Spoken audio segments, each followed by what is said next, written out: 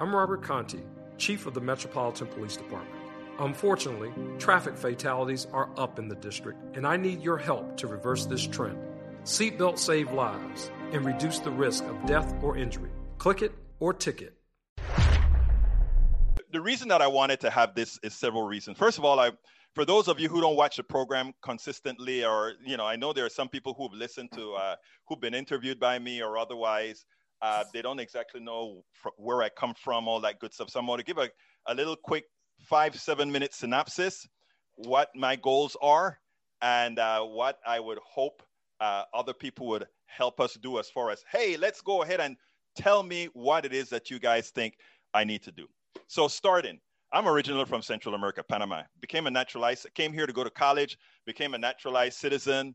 From the time I got here to college, I was politically active. My first entry into American political activism was from a group at the University of Texas called SALAC, the South African Liberation Action Committee, which was attempting to get the University of Texas to divest from South Africa.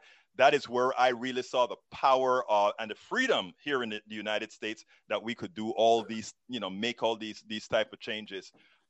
When I came here, I was very idealistic. Anybody, I don't know how many of you are, well, except for Bridge MCP, we are very idealistic in the thoughts that we have about the United States of America. The United States of America is a bastion of everything.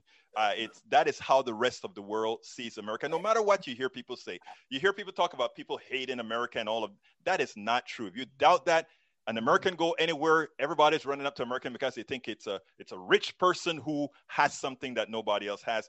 And that was no different for me when I immigrated to the United States of America. I went to school. After I went to school, I worked for several corporations, eventually left after 5 years, formed a business. And after doing that, software company, et cetera, et cetera. Even during that time, I did a whole lot of blogging. I did it anonymously because, of course, in corporate America, you don't want nobody necessarily wants to talk about political stuff, and worse, nobody wants to know that you're left-wingers. Not you all, I am the left-winger here. I don't know how many people here is, but people have indications about what you stand for.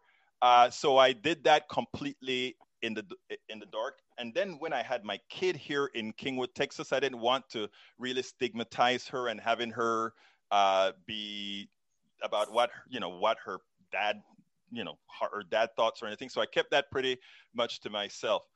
When my wife has lupus, and healthcare is a very important thing to me. As you notice, for those of you who listen to the show frequently, I spend a whole lot of time, and to date, I still spend a lot of time on healthcare. I believe in universal healthcare, Medicare for all, that sort of thing. And when Obama went through what he went through to get the Obamacare passed, even though I wasn't specifically for it, I really wanted something more substantial. At that point, I wrote my first book called As I See It. And the reason I wrote that book was, can't you really see what's going on in the country, both with healthcare, with capitalism, and all these particular issues that I wanted to speak about? So I spent some time in a Starbucks and wrote my first book in a Starbucks, and started, it was called Liberal Politics Done Right, because at that time I was just an unfettered left-wing liberal. I joined a group called Coffee Party USA.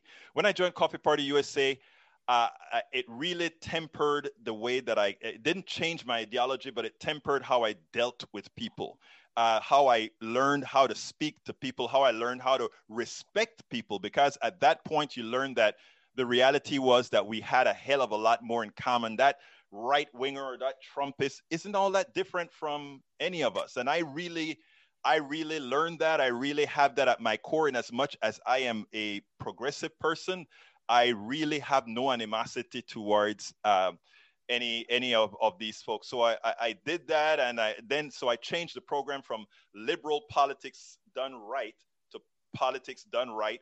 I was honored that KPFT 90.1 FM, after I made the proposal to them, they actually gave me the show on air right away. And so, so we went ahead and we did that for the KPFT 90.1 FM Houston to get the show on air.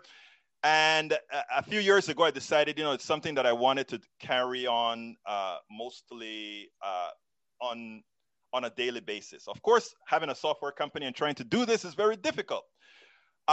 My website started to do fairly well, and I figured, okay, I could disassociate myself from the software company, reduce all of my expenses, and I could survive meagerly, but I could survive on the website and on the passion that I really had, which was making change in America. You know, we always say things like, why don't somebody do something about this? Why don't somebody talk about this? And I said, well, hell, you know, I know a lot of technology. I know how to do all this stuff. I don't have to have a producer. I don't have to have all these electronic guys to put all this stuff together. I could do it myself. So that gave me the impetus to do this. And I started.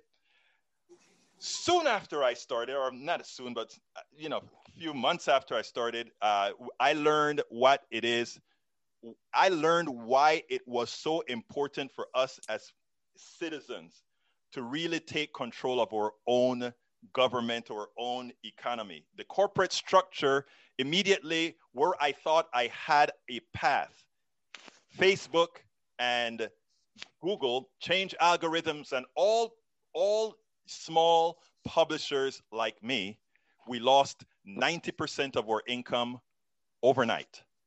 And that is when we had to change all our models to start going with things like Patreon and these other things that you see many of us do right now.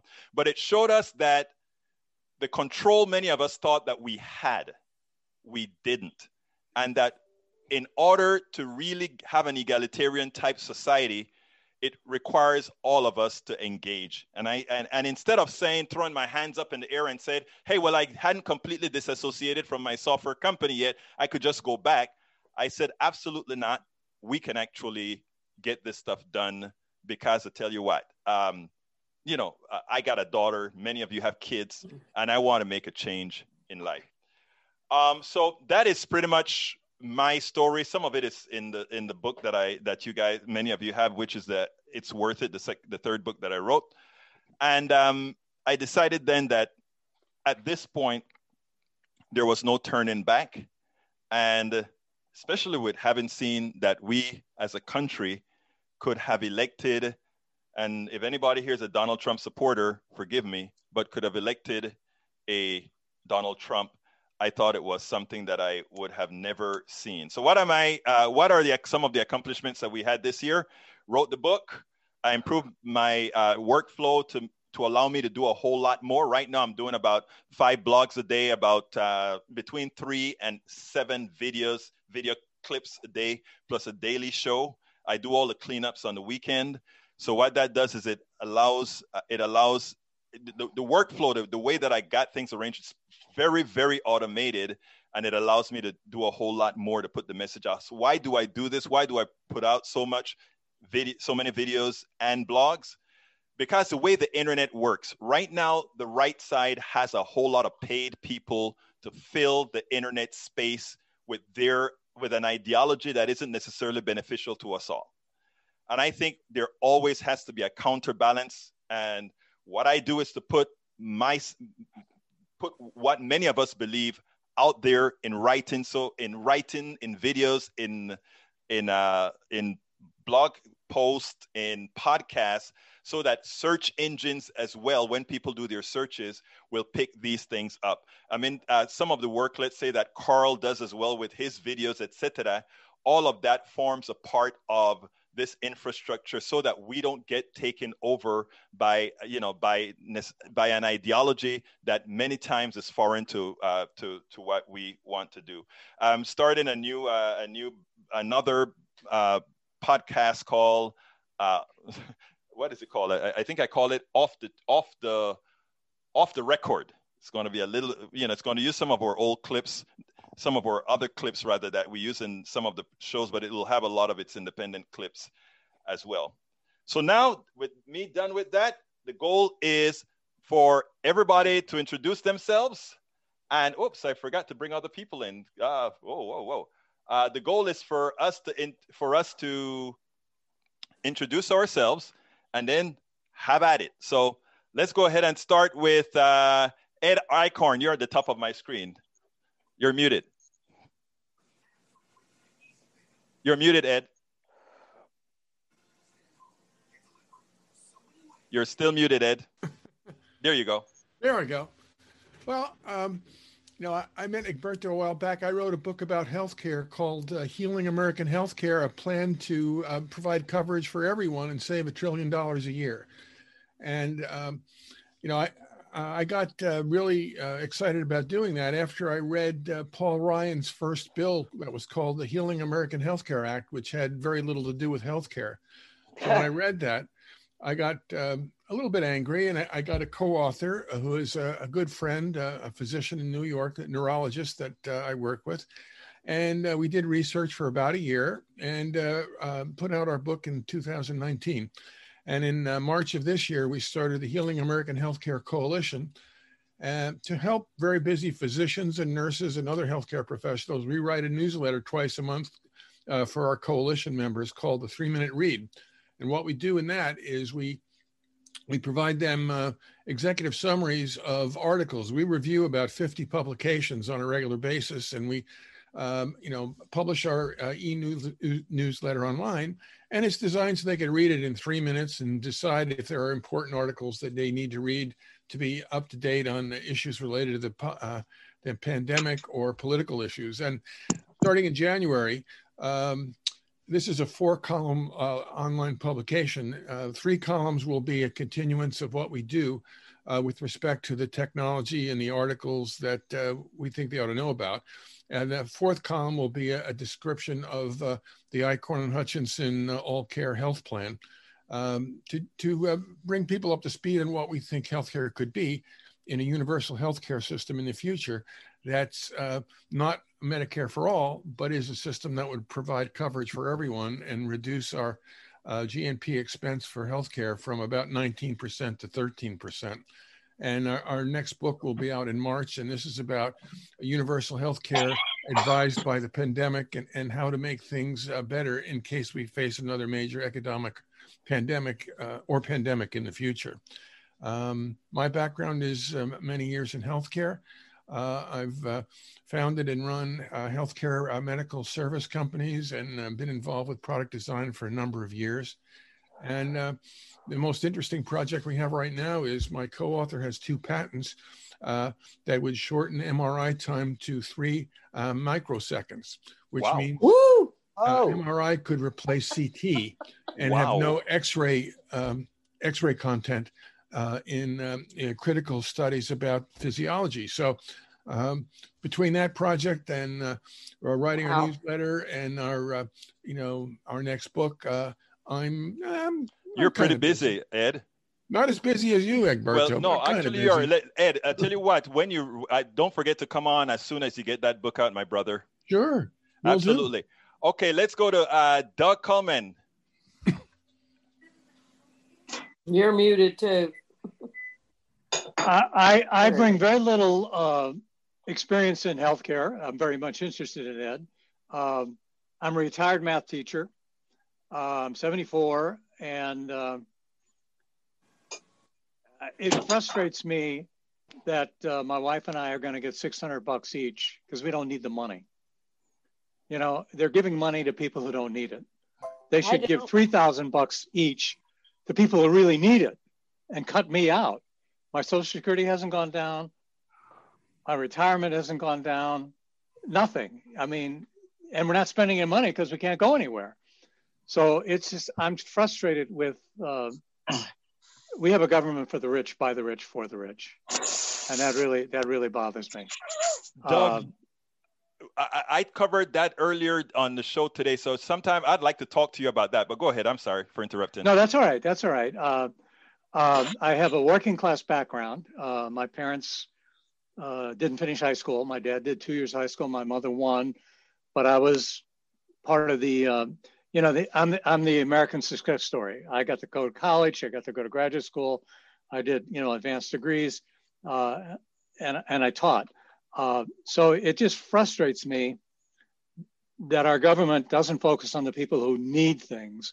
They focus on the people who have things already. That is a very good point.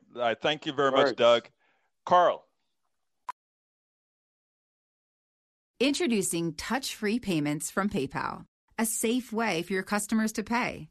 Simply download the PayPal app and display your own unique QR code for your customers to scan. Whether you're a market seller, I'll take 2 tomatoes and a cucumber, poodle pamperer, piano tuner, or plumber, signing up to accept touch-free payments for your business is easy. Touch-free QR code payments. Shop safe with PayPal. I'm Robert Conti, Chief of the Metropolitan Police Department. Unfortunately, traffic fatalities are up in the district, and I need your help to reverse this trend. Seatbelts save lives and reduce the risk of death or injury. Click it or ticket. Carl Smith. Yeah.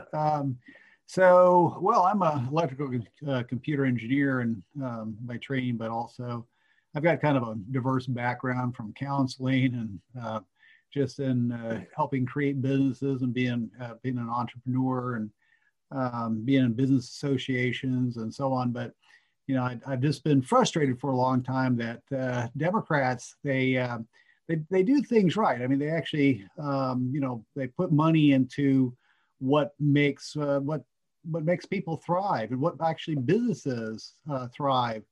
Research, infrastructure, education, healthcare, safe community development, safety nets, and we need all of those things, for both our businesses and our people to thrive.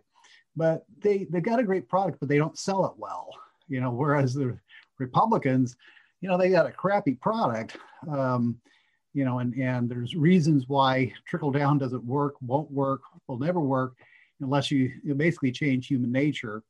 But they sell the hell out of it. They sell their product well. So basically I've kind of shifted over into trying to do more messaging and boiling down a kind of a basic model of how the economy works, what, kind of from a systems point of view, what do people need to thrive? And then what do businesses need to exist? No matter what other things are going on, those are two important, factors and so on. And they're easy for people to get because, people know that for a car, you don't have air in your tires and you don't have, a working engine and you don't have gas in your, gas tank and all these things, kind of necessary conditions. That car's not going to go very far, and the farmer knows that they've got necessary conditions. So this is something that's pretty relatable, for people, and kind of basic, what I guess some people call common sense or uncommon sense or whatever common sense, that whole term is being used or abused quite broadly. But anyway, so there's some ways that we can explain things, not just the morality of what the Democrats do, but also the economics, and explain it to people. And I think like now where the Republicans are talking about socialism and that we're going to take Democrats are going to take your freedoms away and all of that. This is a great opportunity for us to push back and show where actually it doesn't take people's freedoms. What Democrats do, we enable.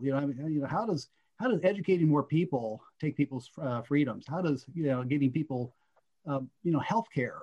How does that take their freedoms? And the other things that we do, infrastructure and research and all that actually is creating opportunities for people and not, freedoms. The only freedom that we're taking away from people basically is the freedom to, from government, businesses, and people, the freedom to take other people's freedom. Amen. That's the freedom that we're taking away, but other than that, actually, and that's what, what we do, what Democrats do is actually enhance people's freedoms. So this is a great opportunity for us to change that conversation from capitalism versus socialism to rigged capitalism versus enabled capitalism, work for everybody. And I would hope for healthcare that we would start tearing down this whole idea that employer-based healthcare is anything more than a game of chance. I think if we tear that down, then we have the opportunity to show different forms of what universal healthcare, would look like. So anyway, I think there's a lot of opportunity to message better to win over more voters. We can't just get out our base. And that is what we've got to do. And I in my opinion, Nanette Bird Smith. Yes, I'm just the plain Jane. Politics interests me. I worked in dentistry for 34 years, saw things around, from a large family, all Floridian, but knowing we need change and getting the truth. The amount of people that are so quick to believe things just is beyond me. And that has manifested to like a mushroom cloud in the last 4 years. It's like, use your brain, please. Nanette, let me tell you something there's one thing that is not allowed on Politics Done Right for somebody to just say, I am just a plain Jane. But I am. Absolutely nobody is just a plain Jane. Everybody is honorable here, my friend. Caroline Brown, come on in. Hello, I'm also a not plain Jane. Thank you. Not very well informed when it comes to politics. I've been isolating myself with illness for the last 10 years or so, and as I improve, my health improves. I'm looking for voices to help me develop my own thought, message, politics, social programs. Personally, one of the foundational solutions to our healthcare problem is addressing. Oops! So we're having slow down with your connection. Go ahead, Caroline. Can you hear me now? Yes. Okay. Is making a shift to regenerative agriculture, increasing the nutritive value of our food in smaller batches at more local levels, and corn, the corn-based economy. And there was one other thing, a lot less processed foods, but there was one other thing in there: less chemicals and probably less insecticides. Yeah, right. No, regenerative agriculture involves. Oh, I love that. Yes. No till, no inputs. There's principles that improve the soil. As it stands now, we have fewer than 6 states. Uh-oh. Yeah. Okay, we kind of lost you for a while, Caroline, but I think we got the gist of it. And I tell you what's even most important. I just saw a thing on low-till soil management on Netflix as I was spinning. Loved it. Was that what is it called? Do you remember the name? Was that Woody Harrelson? Yes, that's it. Yes, he was the narrator. You hit it right. Okay, let's go to British MCP. Oh God. All right. Well, I came to this country in 1958, and we came here because of the troubles in Belfast. And my father did not want to come. My mother did. He obliged. And I grew up very political, obviously, because of Belfast. And being gay, well, not gay then, I didn't know that then. Who knows? But I became very political in the gay movement, human rights, which became NOW, and then protesting for the freedom of Northern Ireland. My father's been arrested and on the news a billion times. 2 years international manhunt. Whoa. And it was very funny because he turned himself in finally at Scotland Yard. And they were all so happy he turned himself in. They left him there for 2 hours. So he took a suitcase and left. And he went to Canada. No one escaped Scotland Yard. But anyway, so that was my young history. So since then, I've always been very political. And I tell you what, I enjoy having you every day on Politics Done Right. You keep us on our toes as well by having all. You're our other Michael Rudnan, who finds all the links every time we find something new. I notice you've become that person now. Thank you very much for what you do, Bridge. Linda E.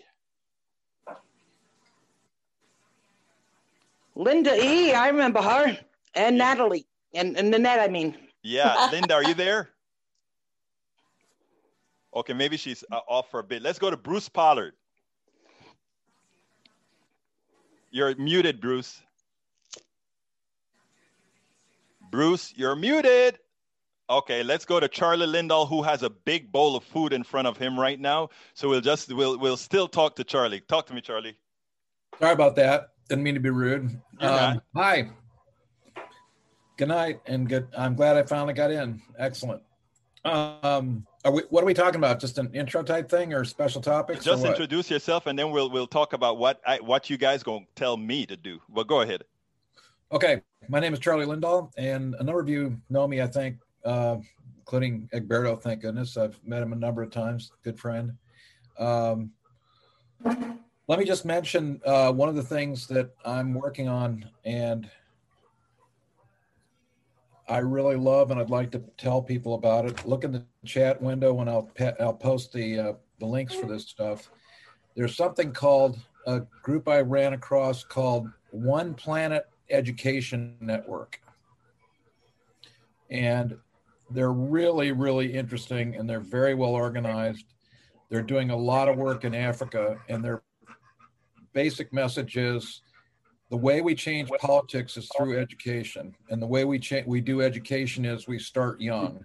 So they have established programs in Africa that are on the ground now, and they're using music as the medium of communicating ideas and cultures and spreading cultures around the world, with an idea that we that are in this project, that are working on this project, are trying to say, look, U.S. has got some good things. We're willing to help, and we want to help the folks in Africa, but also digital divide stuff across the world. They're doing work here in the United States as well. Highly recommend you look at this thing. It's really, really interesting. Go ahead and put the link in there for everybody to see the chat, Charlie. And Charlie, give us a quick 15 seconds of who you are, because you have an impressive pedigree, if you will. Thank you. 15 seconds. Basically, I'm a geek and have been a geek all my life, and I love it. And I didn't really get into politics until 2003 or 4, but I'm definitely heavily into that. I'm very heavily into political activism. I'm part of HPJC here locally. I'm very much into the LGBT rights stuff. I'm working with the homeless up here in Montgomery County, and have been for a couple of years. I just love everything and everything that Thank you for what you do. He's a real activist all around town, and he works with technology and help a whole lot of people out with technology as well. Jeff Reese, president of the Houston Peace and Justice. Hey, Jeff. Come on in, Jeff. Hey, Charlie. Hi, Berto. Can y'all hear me okay? Yes, we can, brother. Okay, good. I've got my earphones in, so... but yes, I'm the president of the Houston Peace and Justice Center, but I'm a retired cop for those that don't know me. Spent 26 years with the Harris County Sheriff's Department in the mental health aspect.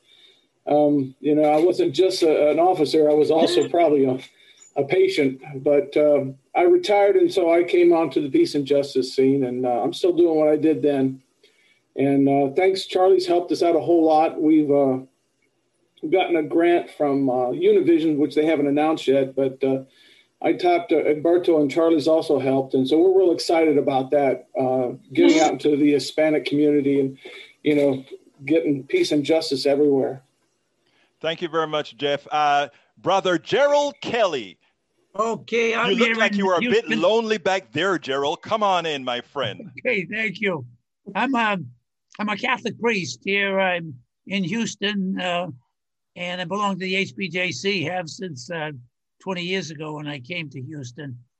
But I think I was initiated, I was kind of, graduated from college, a degree in accounting, went to work for the General Accounting Office, but then had to do military service, but flew helicopters and was here in Texas a long time ago, but had a stint in Germany. But I think when I was ordained, I was sent to Chile. Now, this was the formative experience for me.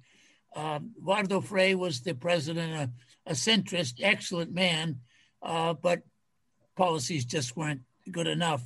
Then, of course, Salvador Allende came in with the Marxist schema.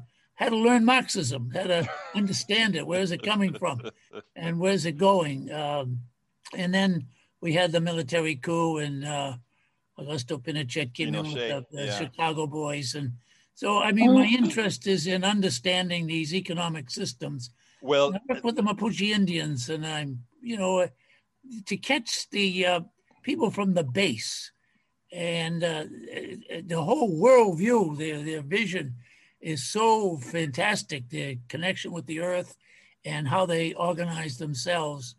So what I do now is I continue on. I go 8 times a year on 1-week mission trips to Central America along the Mexican border. So my interest right now is big on immigration.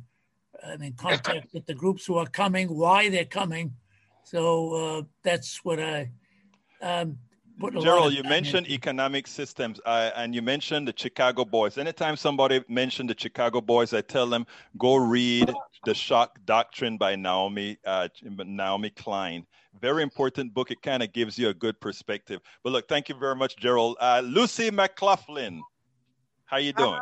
Let's see. Can you hear me? Yeah. I sure can. All right. So I'm a registered nurse. I'm a health educator for MD Anderson.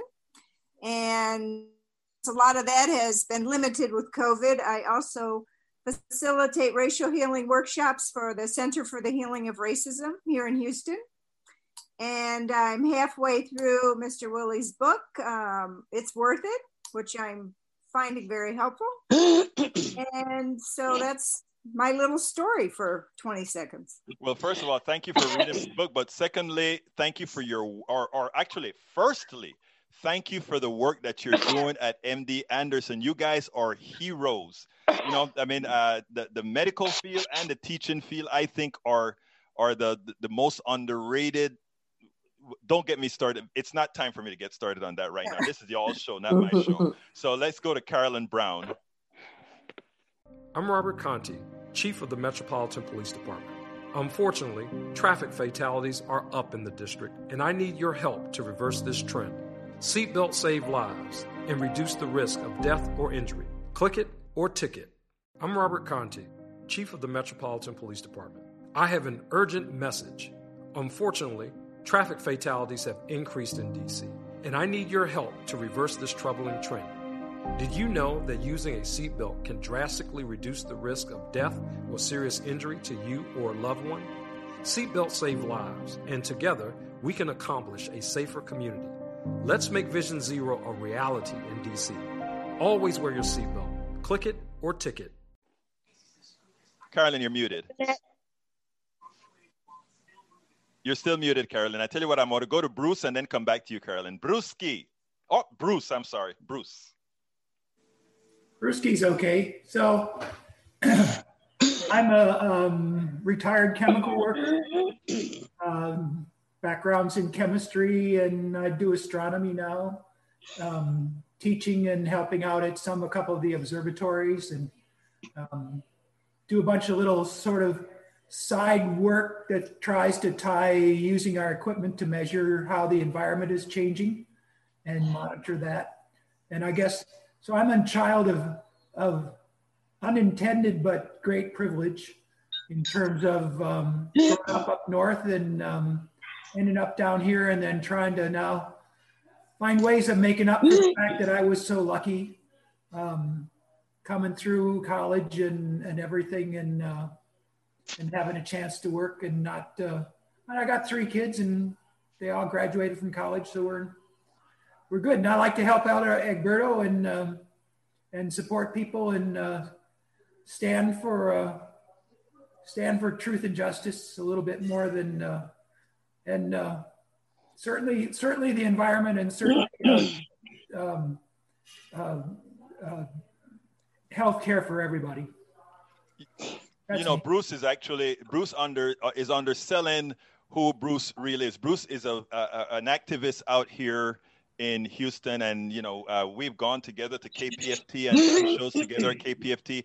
And not only that, but Bruce comes out, and when we were doing our big fundraisers at KPFT, he's right on there. So look, thank you all you guys are great folks supporting. And we should mention too, Egberto, my wife is a big part of yes, please introduce your wife if she's still there. She's around the corner. Okay.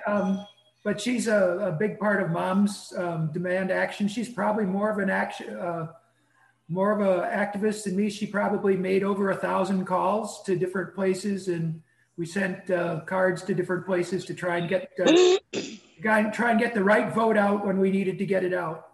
And we're making some progress with respect to, especially with the gun rights, even though we're still having the terrible problems. Bruce, I just interviewed the person who founded the Moms. She was a great interview. I hope if you haven't seen it, guys. They're good friends. Yeah, take a look at it. Okay, come on, Linda. Are you okay, Linda? Come on in. Linda E, that's you. We haven't heard from you yet. Linda E, speak. Okay. I'm here. I didn't know I was supposed to say anything because if you don't want to say anything, I just wanted you to introduce yourself before you guys start telling me a little bit about what you think about things that we need to do. Okay. I'm New Jersey to eat. Yeah, I'm from South Jersey originally. I was in the Navy, so I been all over the place: New Hampshire, California, Florida, whatever. Spain for a few years. I don't have any great credentials like all your other people. I'm just a retired old woman. And I know you told me not to say that. No, okay. I'm going to interrupt right now. Nobody is and that is, how long have you been listening to Politics Done Right, Linda? Since you were doing 2 hours on Blog Talk Radio. You remember that? And I remember you well. The thing about it is we don't talk like that. We are all Americans doing what we need to do. Okay, that's who we are. Okay. Well, right. I was just on a thing that you might want to look up after this is done. I sometimes get newsletters from the People Party. Or movement. I know who they are. Yes. Yes. And they had a thing right on before you. And I actually had to get out of it to come here. And they had they had Nina, they had AOC, they had all these people on. So I want to go back and listen to what was said, but it's about Medicare for all. Yeah, it was that they had their own. It is sort of an offshoot. It's not the Green Party or anything like that. It's made up of a whole bunch of Democrats as well, just progressive Democrats. Okay, folks. Now that everybody got introduced, the floor is open for anybody who wants to say something. Tell me something. I want you to tell me, Egberto, you've done a terrible job here, and I want you to do. I mean, I would really like for you to give me some advice as far as. You know what I want to do as far as saturating the stuff with a message. Is there anything that you guys would like to do? And there's another thing that I'd like to tell you is everybody that's here, if you have a message to tell, we'll do a Zoom interview and we'll get you out there, because my philosophy is as follows. We've been run by the technocrats for a long time, and we do need technocrats. I want to take nothing away from technocrats. But by the same token, one of the reasons I hate when people say things like, I am just, or I am not like. I genuinely, look, you always hear me say, I'm an engineer, or I do all these kinds of things. I always say that just there's a specific reasons why I do that. But I think most of whenever we've been taught to say things like, well, I am just, I think it's what has allowed many of the politicians to get away with the things that they do. Because if you think that somehow they have some sort of a supremacy over your beliefs or you kind of give them some leeway. So that is one of the reasons I'm really strong in saying, no, we are all we should all look at things like we have agency in everything. But anyway, let me have it from anybody. I'll tell you something. Yes. Well, first of all, I'm really lucky or glad that I hooked up with you. And my sister-in-law turned me on to you. No pun intended. And it's been about 25 years that I really have not been involved in my party. And I only became a citizen just before Obama, after 9/11, because I was going to be deported. I forgot I wasn't a citizen. But my father wouldn't let us, but that's another story. But to be able to come back into the political life and to be involved with you has opened my eyes so much that I am overwhelmed with the information. And I'm so lucky and glad to find someone like you who is so non-biased and is welcoming to everybody, explains everything, and your views and your attitude are just so great that I'm just very grateful that I found you. And look, I appreciate that. I'm still trying to get the head smaller. Well, I'll get my screen smaller. I saw a site today that kind of annoyed me because it was a progressive site, like, progressive liberal site that shows you all the sites for people like us. And you weren't on there. Which site was that? Let me know so I can take care of that. I'll send it to you tomorrow, because I was like, the Dose was on there, but you weren't on there. Yeah, go ahead and send it to me, because a lot of times we have to kind of tease them a little bit, because, other people have bigger audiences, bigger cloud. We are just building, but you know what? We build with great people, so we're good. Well, thank you. You do, thank you, Breach. Anybody else has something else that you want to throw out there? Go ahead, Charlie. You're muted though. One other area that I'm very active in and have been for years is something called maker spaces. Basically, this has been around for about 20 years now, internationally, as a matter of fact. And maker spaces are places where a lot of people get together, buy equipment, put it in a building, and then go and build stuff. Okay, that's the short version.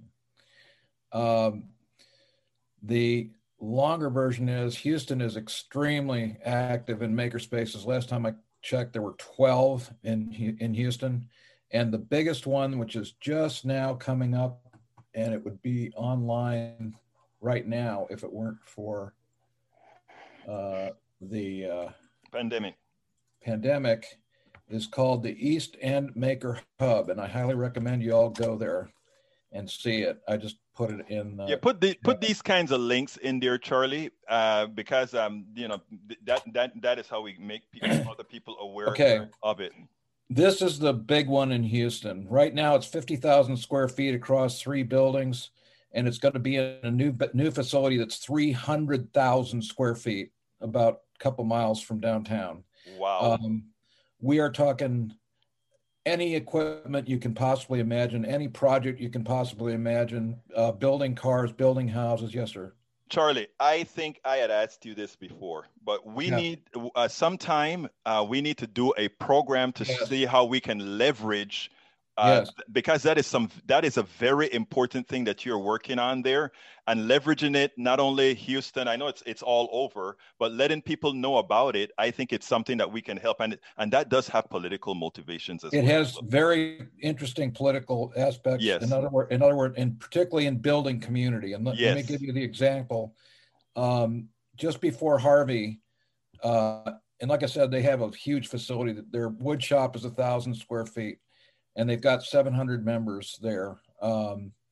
They had all the wood shop people get together before Harvey and make a lot of furniture, chairs, tables, so forth and so on, in anticipation of what was going to happen with Harvey. And after Harvey, people could walk in the door and say, my house was wiped out, my furniture was wiped out. what do you have? And they could just go and pick this furniture that was generated by the wood shop. They also instituted a whole bunch of classes on how to rebuild your house after Harvey, how to tear apart your walls, how to put your house back together. This is a free program that was given to anyone in the public that walked. All right, Charlie, we are going to have to do something about that. So you produce that program for me, okay? Yes, I will. Okay, great. Gordon Whitehead, introduce yourself. I mostly just came to listen. My name's Gordon Whitehead, and I live out on the Oregon coast. Beautiful. It's a very rural area. Nice. I pay attention to your podcast, and I just ordered a copy of your book. So thank you so kindly. It's not a kindness. I participated in a Oregon Humanities roundtable about talking to people that you disagree with, but nobody disagreed really. So this is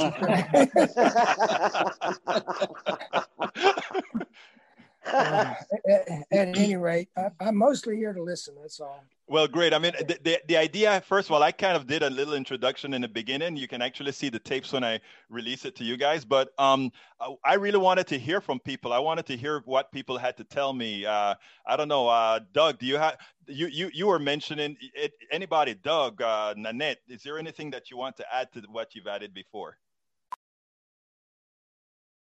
Introducing touch-free payments from PayPal, a safe way for your customers to pay. Simply download the PayPal app and display your own unique QR code for your customers to scan. Whether you're a market seller, I'll take 2 tomatoes and a cucumber, poodle pamperer, piano tuner, or plumber, signing up to accept touch-free payments for your business is easy. Touch-free QR code payments. Shop safe with PayPal. Now serving B24 at DMV window number 7. Okay, Jim, we're next in line. Perfect, Jim. Things are going very smoothly. You remembered the cell phone bill? Yes, and the birth certificate. Nice. We'll have a real ID in no time. That's right. Ready to fly to Carla's graduation and then the big game. Real great work, Jim. You too, Jim. Excuse me, are you talking to yourself? Now serving B25 at window number 10. That's our cue, Jim. Excuse us. Talk yourself into Real ID readiness by May 3rd, 2023. Make a plan at dhs.gov/RealID. You're on mute. There you go. Yeah, I can't say that I have anything I want to add. I just, I discovered your show when you were talking to a guy who was a clear Trump supporter. Mm-hmm. And I just was really impressed with how you listened to him first and then you responded. And you didn't say, boy, you must be one of the despicables or something like that. So I'm just really impressed the way you listen to people first, because I really think right now our politics is, I'm good, you're bad, you're evil, I'm a saint. And that's not going to go anywhere. 74 million people voted for Trump. They're not all horrible people, not at all. Most of them are not. And we got to find a way to talk to each other. And, and I think the real key is you first listen. You have to listen. And, the other thing is, like I keep telling you, you have to try somehow as hard as you can to kind of get them to like you a bit so that they'll even listen, so that they don't want to really slang. But here's an interesting thing, right? I have this philosophy and this thought process that if I believe what I really believe, and what I believe is that there's this force that needs to have and I'm not going to get into any deep economic systems here, but I just want to kind of put this out there. I honestly believe, and I believe this in the core of my heart, that people need to keep us at each other's throats at all costs, so that we cannot really see the unfairness in a lot of structures within our system. That is what I truly believe. And I think once we start having conversations, like I was like I mentioned in the book, I met this guy that hated immigration. And I told him to, hey, go read this on your own, whatever. And he came back and he said, hey, I'm a 100% supporter of immigration now. I just want to do it the Republican way. And I said, have at it. Will you write a blog for me? And by gosh, the guy wrote a blog, put his name on it. And, so I mean, you're right. If we start looking at people for, my wife used to say, people are people. If we start doing that, we'll do fine. Anybody else want to say something? Yeah, I want to say something, like Egberto. Please do. When I became a citizen, I was horrified at how certain countries or nationalities were put through immediately. Mm-hmm. No lawyer, no nothing. Came right through, first appointment. And I sat in the waiting room and I was afraid because of my background and my name, because I had the FBI follow me for 2 years. It was like one of those scenes from E.T. That is for being with the IRA, my friend. Oh, sorry. The IRS.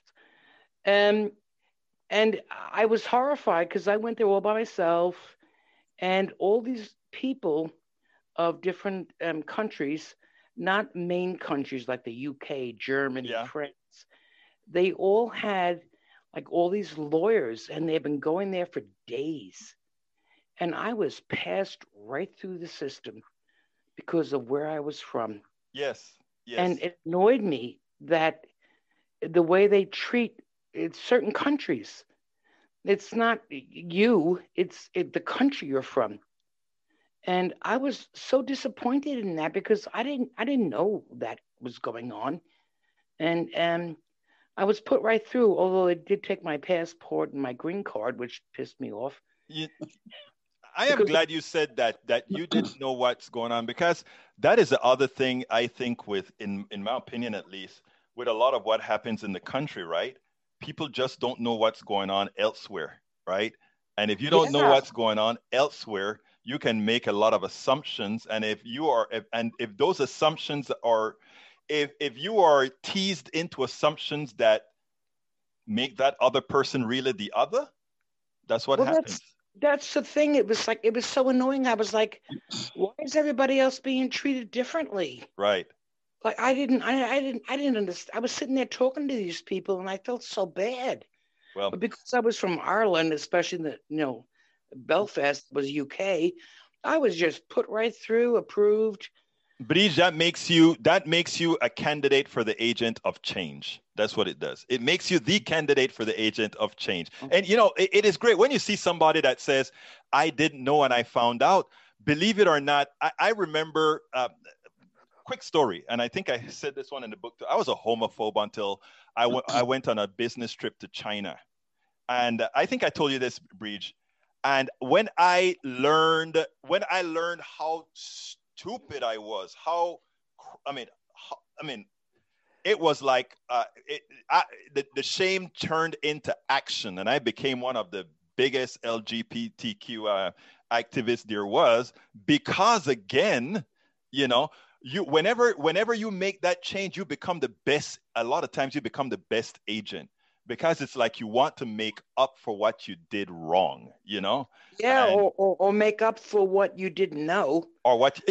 Exactly what you didn't know. I always ask people, well, when they ask me about being gay, they always say, about being gay and all this bullshit, and I say, well, when did you find out you were straight? They always sit there and they look at me, and I'm like, well, when did you realize that you were heterosexual? And they're like, I just am. Come on, like, Brigitte. Exactly. I don't know if I had to realize that, Brigitte. What's wrong with you, Brigitte? See, I'm trying to educate you there, Gilberto. You had to educate me, young lady. You had to educate me. Anyhow, anybody else have to say something? I'm curious. Now that Brigitte took us to several different places. Hey, I'll say something. Yes. Okay. I grew up. I was a farmer's daughter, so it was my, a family of 11 kids, the whole bit.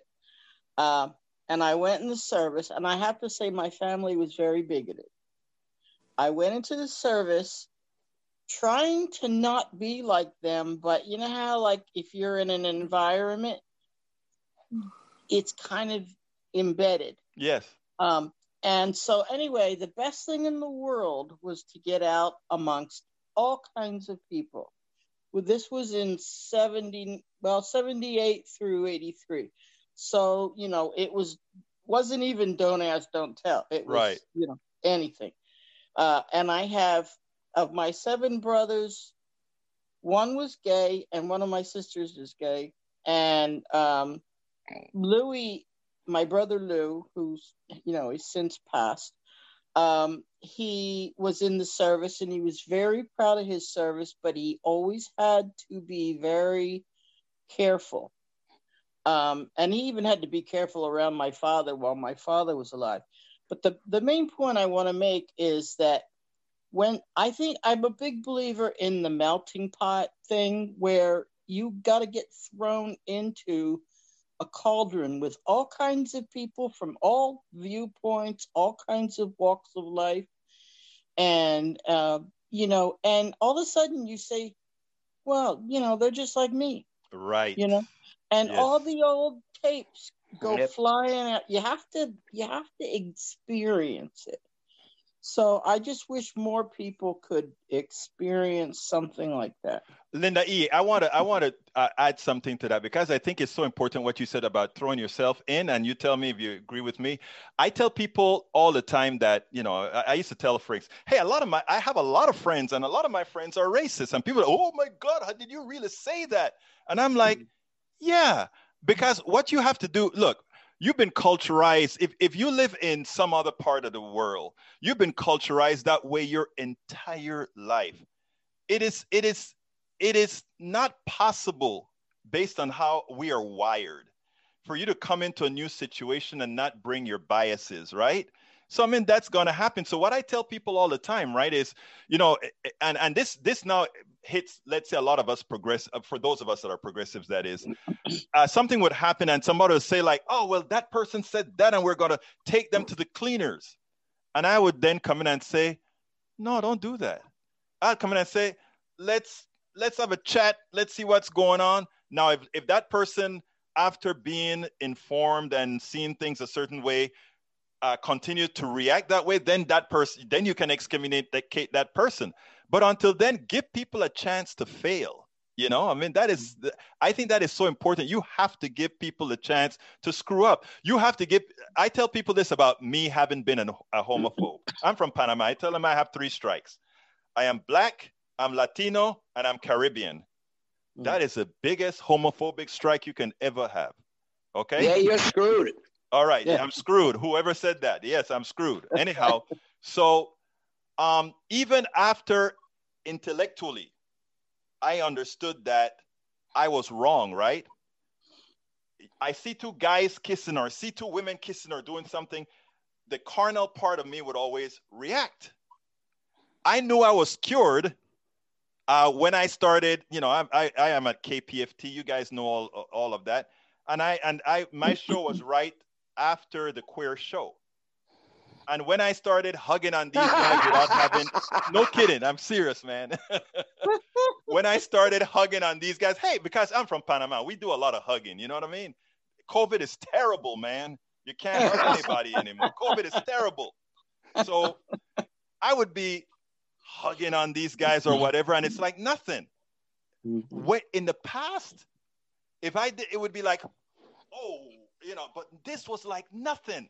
And I said, okay, I am finally cured. But it is a 2-part series, if you will. And if you have prejudices or whatever, you have to get over it in 2 different sections. You have to get over it intellectually first. And after it becomes intellectual, that, in my opinion, that's what I've noticed, at least with me, that carnal portion, that's where it gets better. Yeah. Being around people. I'm sorry. Who's that? I was just going to say, it's funny because when I moved out to Eastern Long Island, and I'm out in the boondocks, I can't, first it's all Trumpians, people out here, but I noticed that because you were just saying about how people, and I think, I don't know if that's Linda that was talking there, and yeah, it was you? Okay. Yes. You're right. When you're around other people that think a certain way, it kind of like substantiates your own belief, even though you don't believe it. You kind of like go along with it. But after you don't know any better. You don't know any better, but you kind of do. Yeah. And after a while, something sparks. And like with me, it was a neighbor that said something about Obama being pregnant, and they said the N-word. They were like, oh, now we have an N-word in the White House. And I turned around and I said, what are you, jealous? Because he's a Harvard, graduate and a constitutional lawyer and blah, blah, blah. I said, you're a friggin', contractor and a drunk. Are you kidding me? You're jealous. You're a white man who's jealous. So stop the shit. And then he said to me, well, you're gay. And I was like, well, that's like not an insult. That's like me calling you a man. Yeah, exactly. I was like, what do you want me to say to that? That's like ridiculous. And and that you remember what I said earlier, Breach, you being an agent? That is what I'm talking about. That was being an agent right there. That, believe it or not, you said something and that went into that guy's mind. Charlie, you wanted to say something? You're muted, Charlie. A little bit off the current topic, but I wanted to introduce this to this group. Having to do with faith-based. This message is sponsored by Amazon. I want to get back to kissing the cheeks of my grandbabies, making Sunday dinner with a house full of family and lots of laughs.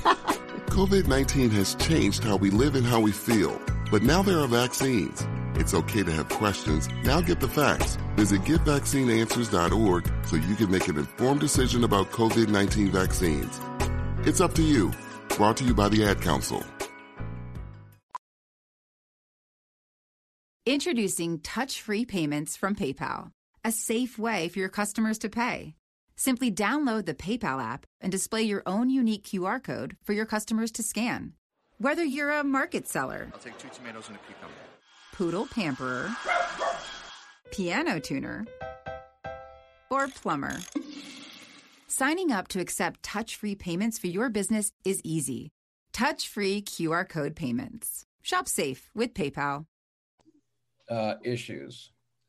What can we do? And I believe we need to try and do as much as we can to support progressive faith-based organizations. And let me suggest one that I'll put in the website called the Sisters of Charity of the Incarnate Word. Have you heard about them? No, I haven't, but what you're talking about, Charlie, I think is also so important. In fact, I have Carolyn coming on to the show sometime next week. And I don't know if you saw the show earlier this week. We went with the Northwest Ministries that's doing some great work in helping people out. So I think by showing, I agree with that. And I'll try to do some more of that because we get, when I say we, I don't know if everybody here is progressive or not. So I'll say when progressives start to talk, a lot of times they use religion or faith as something that we may not partake of, which is so far from the truth in general. And let me just mention specifically this Sister of the Incarnate Word. I posted the website to the chat, and this is a Catholic nunnery that actually has been in the Houston area for over 100 years. I've heard of them. They are unbelievable. Great. I ran across them because they held a couple, before the COVID thing, they had an interdenominational meeting on climate change. They had like 30 churches come in in this giant Catholic environment, and they had people talking about solar power and electric cars and planting trees and all this other stuff. And it's like, oh my God, these people are walking the walk. I'm telling you. Well, Charlie, again, that's the second show you got to produce, brother. So, I would love to get these people. Get them on, okay? They are so cool. I just want to mention in their website, one of their features is every year they do a motorcycle rally. Oh, really? Wait, nuns on motorcycles? They're like nuns on wheels, okay? Oh, I mean, these people are wonderful, and they do social media, and they know tech. I mean, go check this website out. It will blow your mind. Okay, Charlie, give me a spokesperson there. We'll do it. Okay, brother? Okay, I'm sorry, but they're nuns. They're gay. Sorry. Who said that? Who said that? Breege. That must be Breege. Breege. Yeah, that's me. Strike Could one. be, believe me, they'll talk to you. They'll talk to you about it. Okay. They're All really right. Anybody else want to say something? Yeah, I threw in something in line with Charlie. Yeah. There's the Ignatian Solidarity Network, Uh-huh. Jesuit-based organization, and they advocate for social justice based on the principles. And I went to Jesuit high school and Jesuit college, so I'm a big fan of the Jesuits, even though I now go to the Episcopal Church. You're the producer of that one, Doug. Anyway, I put that link in. I right appreciate it, man. I appreciate it. Yeah. Anybody else want to say something? Just say the talk. You know, that's when you walk the talk, then it's all the difference in the world, no matter what faction we're talking about. And all this ties back to our Black Lives Matter situation. Growing up in the South, having parents who were so understanding that we had to change things. And here we are, we haven't changed as much as we should have to accept people as humans. Just, we're all humans. But we're changing, and that's the thing. Again, all of us are those agents. Okay, anybody else have anything to say? To anybody else? I was at a springboard off of what Breege was saying in terms of she was mentioned about how some of the people are basically their followers, or well, she didn't say it in this way, whatever. But basically, it's there's certainly leaders and there's followers in different groups, and progressives really need to go after all people and message to them, and not like the typical Democrats. They just it's about getting out the base, and they don't go off and try to sell people, whereas the Republicans are going after our base. 25% of Hispanics voted for Trump. That just blows my mind. But it doesn't in terms of their messaging toward Hispanics. And we're not, returning the favor, and going after their base. We not only need to get out our base, but, go after independents and moderates and everything. But let's go after hardcore Republicans, because, people change their mind. Amen. Given different information over their life. So, a lot of times Democrats treat the other side as a monolith. Well, if it's a monolith, it's like a piece of Swiss cheese, and it's got a lot of holes. And, husbands don't agree with wives don't agree with, the husbands, the kids certainly don't agree with their parents and all that. So we've got a lot of opportunity to go in there and message the hell out of them and pull those voters over. And every time we flip a voter, it's like 2 votes, one less for them, 1 more for us. I think it's more complicated than that. Go ahead, Ed. I think that as a country, because of how we're so divided, we've forgotten how to compromise.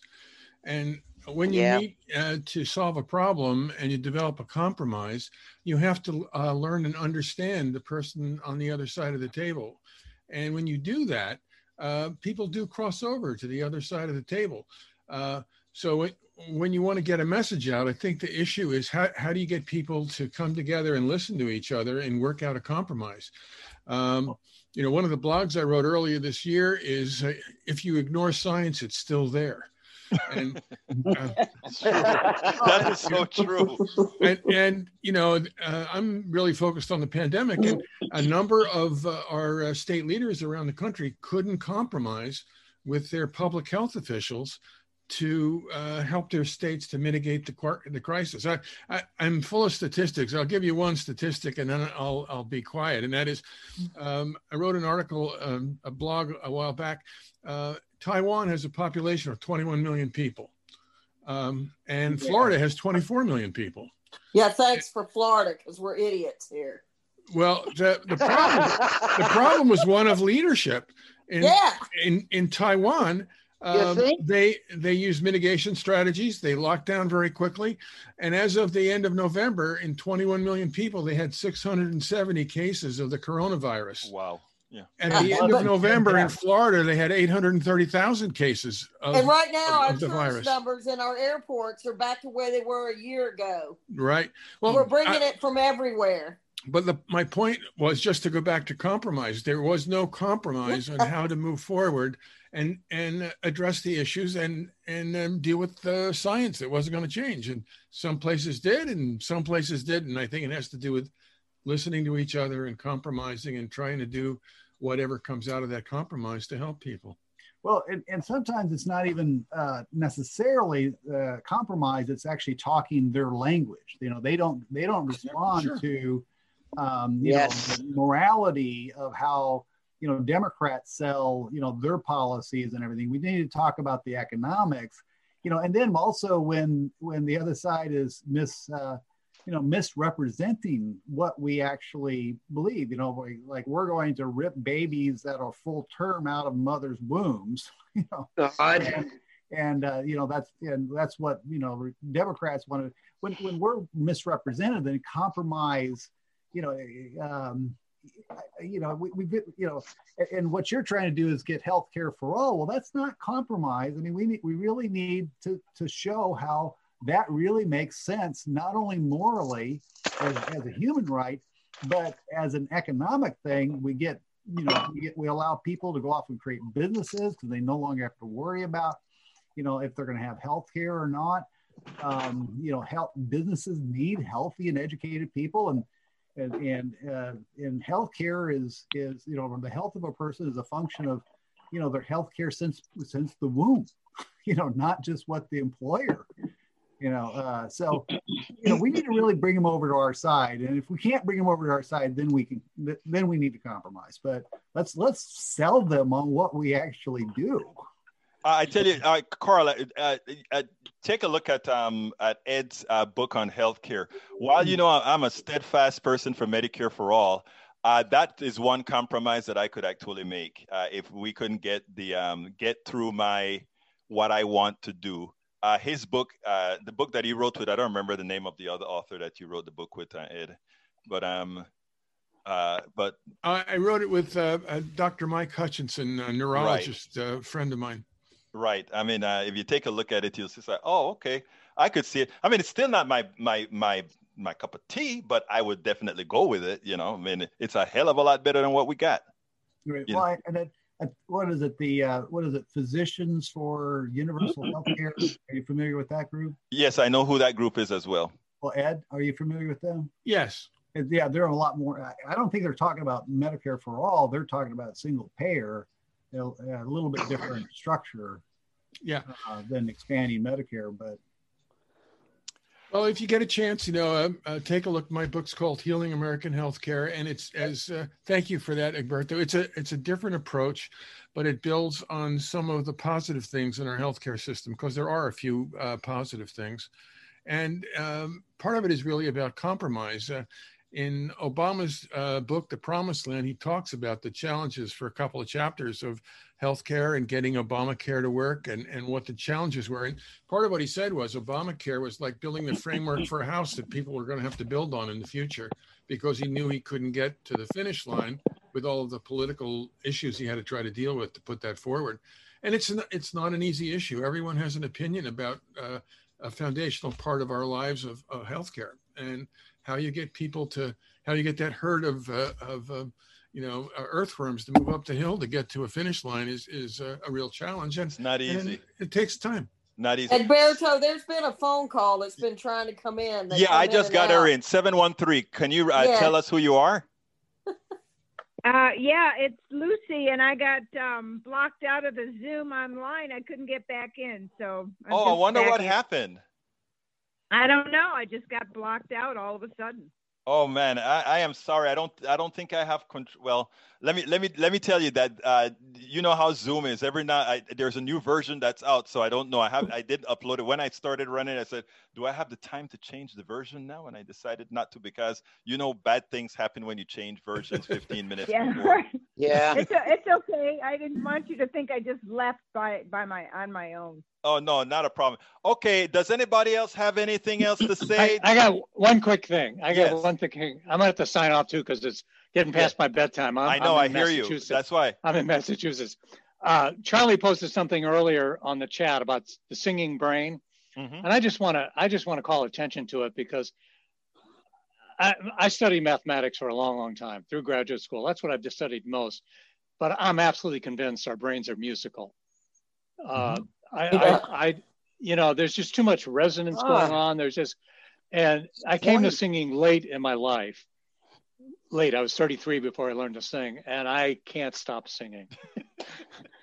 So, do we have to hear you? No. Here's the problem with the pandemic. Our choir hasn't sung since early March. Oh no! Yeah, spreader. Yeah, no, and choirs will be the last thing to come back. Well, Doug, we're spewing out over the whole congregation. Doug, you're gonna have to try that thing that I see all those musicians do, and that is they do the Zoom thing together, man. You got to try that. Yeah, my wife's chorus did that. They did a concert with 33 singers where they all worked out the song. They sent the recordings to the director. They put it all together. It was okay. I mean, it's hard to do. And it is very difficult to do, and you don't want to do it on Zoom. No, they didn't use Zoom. There's some other platform. Yeah. All right, folks. All right, I got to sign off. Thank you. Thank you very much for being here, Doug. If nobody else have anything else to say, we are going to sign off. I just want to say one more thing. What was the name of Ed's book again? Go ahead. My book is called Healing American Healthcare, and I wrote it with a guy named Mike Hutchinson. And if you choose to read it and you have comments or thoughts, contact me. I'm happy to discuss anything that people come back with. Or you can join my coalition and get a free copy of the book. That's the Healing American Healthcare Coalition. All right. Anybody else have anything else to say, real quick? I wanted to say one thing. Real quick. Yeah, real quick. When my mother was pregnant with me and my brother in Ireland, because of the health care, they give you, you get a nurse that comes every day. You get free milk. You get free formula. You get free everything for the first 4 or 6 months of the baby's birth. Breathe. That's true. Thank you for saying that, but I want to add. I want to remove that word "free" because it. I think that is what hurts us in the United States. It's not free. All right, you do have to pay a certain tax. Right. Yes. Taxpayers, all of us decided as a society that we're going to pay taxes, and whoever has kids, we take care of that. So I mean, I think and Carl and I talk about this a lot. It's all about framing the discussion. So we're going. But Americans don't like the word tax. Exactly. Well, anybody else want to say something real quick before we go? Real quick, Charlie. Real quick. Charlie. Yeah, real quick. Someone posted a link in the chat about the Humble area mission. Okay. And the point is that there is a lot of stuff going on locally. So if you have any desire to say, what can I do locally? There are plenty of organizations, particularly in Houston. Cutting you off, brother. I appreciate you. Love you. Anybody else have anything else to say real quick? Go ahead, Ed. No, I just want to say thank you. This has been a very interesting discussion. I appreciate it very much. Well, look, thank you guys for being here. I'm honored that you are all here. And, we're going to do this more often, so far. Love you all too, man. Love you all. Thanks. Thank you all. Thank you. Have a good one, guys. Thank you. Bye-bye. We spend a lot of time deconstructing the news, trying to parse it into a form that everybody can understand. We try to find those little nitpicks where it flies above the fray, etc. If you really like these videos that we do, I want to ask a big favor. Please go ahead. Number 1, subscribe to our channel. And number 2, please join if you can. Thank you so kindly for watching. Keep watching. Please remember to share. We must populate the entire internet with our progressive message, a message that we know is what most Americans say that they want. So help us, please join. 15 minutes could save you 15% or more. Oh, that's a cheer we used to do in softball. What? It's actually Geico. Whenever someone hit a triple, we would wave our bats and yell, 15 minutes could save you 15% or more. But we never got to use it because we would only hit home runs. Annoying. The phrase is from Geico because they help save people money. Geico? Yeah, they were our team sponsor. Geico. 15 minutes could save you 15% or more. 15 minutes could save you 15% or more. Oh, that's a cheer we used to do in softball. What? It's actually Geico. Whenever someone hit a triple, we would wave our bats and yell, 15 minutes could save you 15% or more. But we never got to use it because we would only hit home runs. Annoying. The phrase is from Geico because they help save people money. Geico? Yeah, they were our team sponsor. Geico. 15 minutes could save you 15% or more.